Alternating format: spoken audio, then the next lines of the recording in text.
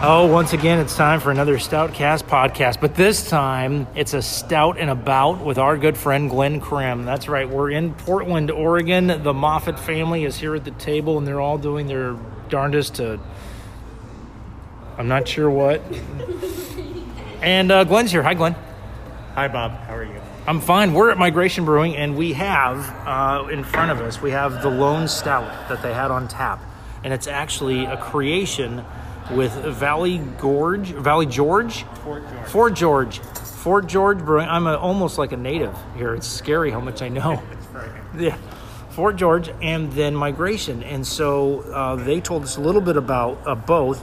It's called The Tale of Two Barrels, made in 2018 to celebrate Migration's 10-year anniversary. So it's the Supper Club Stout meets the Migration's 2018 Westward Barrel-Aged Frankie. We don't know anything about the first one, the Supper, but we do know something about the Frankie. And that is, it's supposed to be very dark, cocoa brown head, drinks very smooth with aromas of dried cherry, fruit, indulgent chocolate, deceptively easy to drink for a big imperial stout, 12% as what the total comes out to. So we're expecting cherries and chocolate, and It's sitting at 12%. Yeah, we're expecting a bunch of points on my driver's license, my wife having to come out and pick me up, or me getting in an Uber that smells of patchouli. how's your insurance? Before or after tonight? Maybe after. Probably not great. Okay. All right, so let's sample. Let's step up. This is the first ever Stoutcast anything where we've actually had two people anywhere near each other. So this is a first, but we're doing our best. We're both masked. We're sitting far apart, and I'm using my unusually long arms. What was the name of the swimmer? Remember the German guy that set all the records? Michael Gross, was that his name? This is years ago. Anyway, he was like 6'6", and he had the arms of like a person who was 7'8". So anyway, that's who I am, basically. So anyway, try, go. Let's see. All right. That's pretty good. Strong. My wife said it tastes like soy sauce, but she said it smells like soy sauce. Smells like soy sauce. And I gotta be honest, I see where she got that. It does have smelled a little like soy sauce. Doesn't taste like it, to be fair. Really good flavor. Was there chocolate? Absolutely, it's a big component. Yeah, you can definitely taste the chocolate, and I enjoy it quite a bit. This is a really nice stout, really smooth too. So I think the combination of the barrel-aged and the chocolate and the cherries gives it that kind of sweetness, because soy sauce is kind of, it's not sweet, obviously, but it's not like super sour or super bitter either.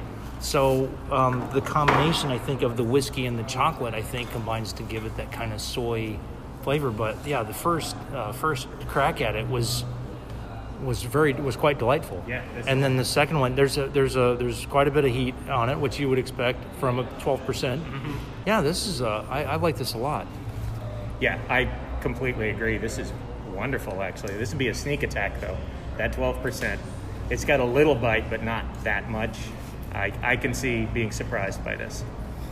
And it's not super thick either. It's kind of thin, actually. But yeah, the more you have, though, the more you realize that you're ingesting something that's high alcohol, because now it's working in your stomach and it's going in your stomach. It's like, hi, how are you? Yeah, this is a foreign matter. But yeah, I like it. So excellent. Very good. Good, fair, pour, cat. I think this would be the very first Glen Excellent. That's right. Giving it up to the local boys. I think I would like a little less of the booziness factor in it, but I still like it a lot, and I would absolutely have another one if it were for sale, but it's not. They snuck us some, but don't tell anybody. Yeah. So that's the kind of pull we have with the Stoutcast. Yeah, we can just get beer that isn't available to the general public, and then we just lord it over people and just kind of like taunt them. Yeah, I've had a otherwise unavailable Fort George variation, which is going to make me epic with all the beer heads around here, because they're mythical at this point in the stuff they put out. Well, as are you. Mythical is a good way to describe that.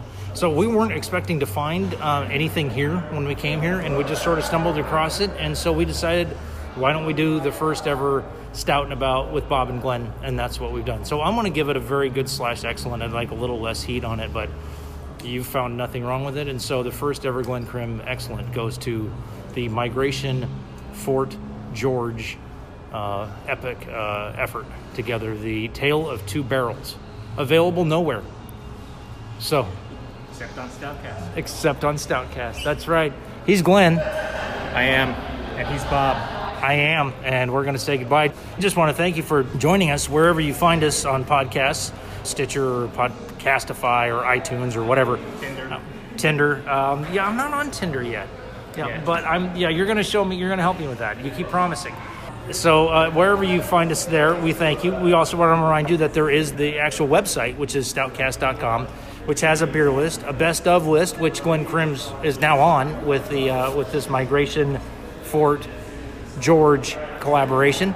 And then we have sort of a Cliff Notes version of each one of the episodes. So we want to make sure you go to the website and check us out when you're at the local liquor store picking up a stout, that you pick up one that that's right for you. So once again, thanks, Glenn. You bet.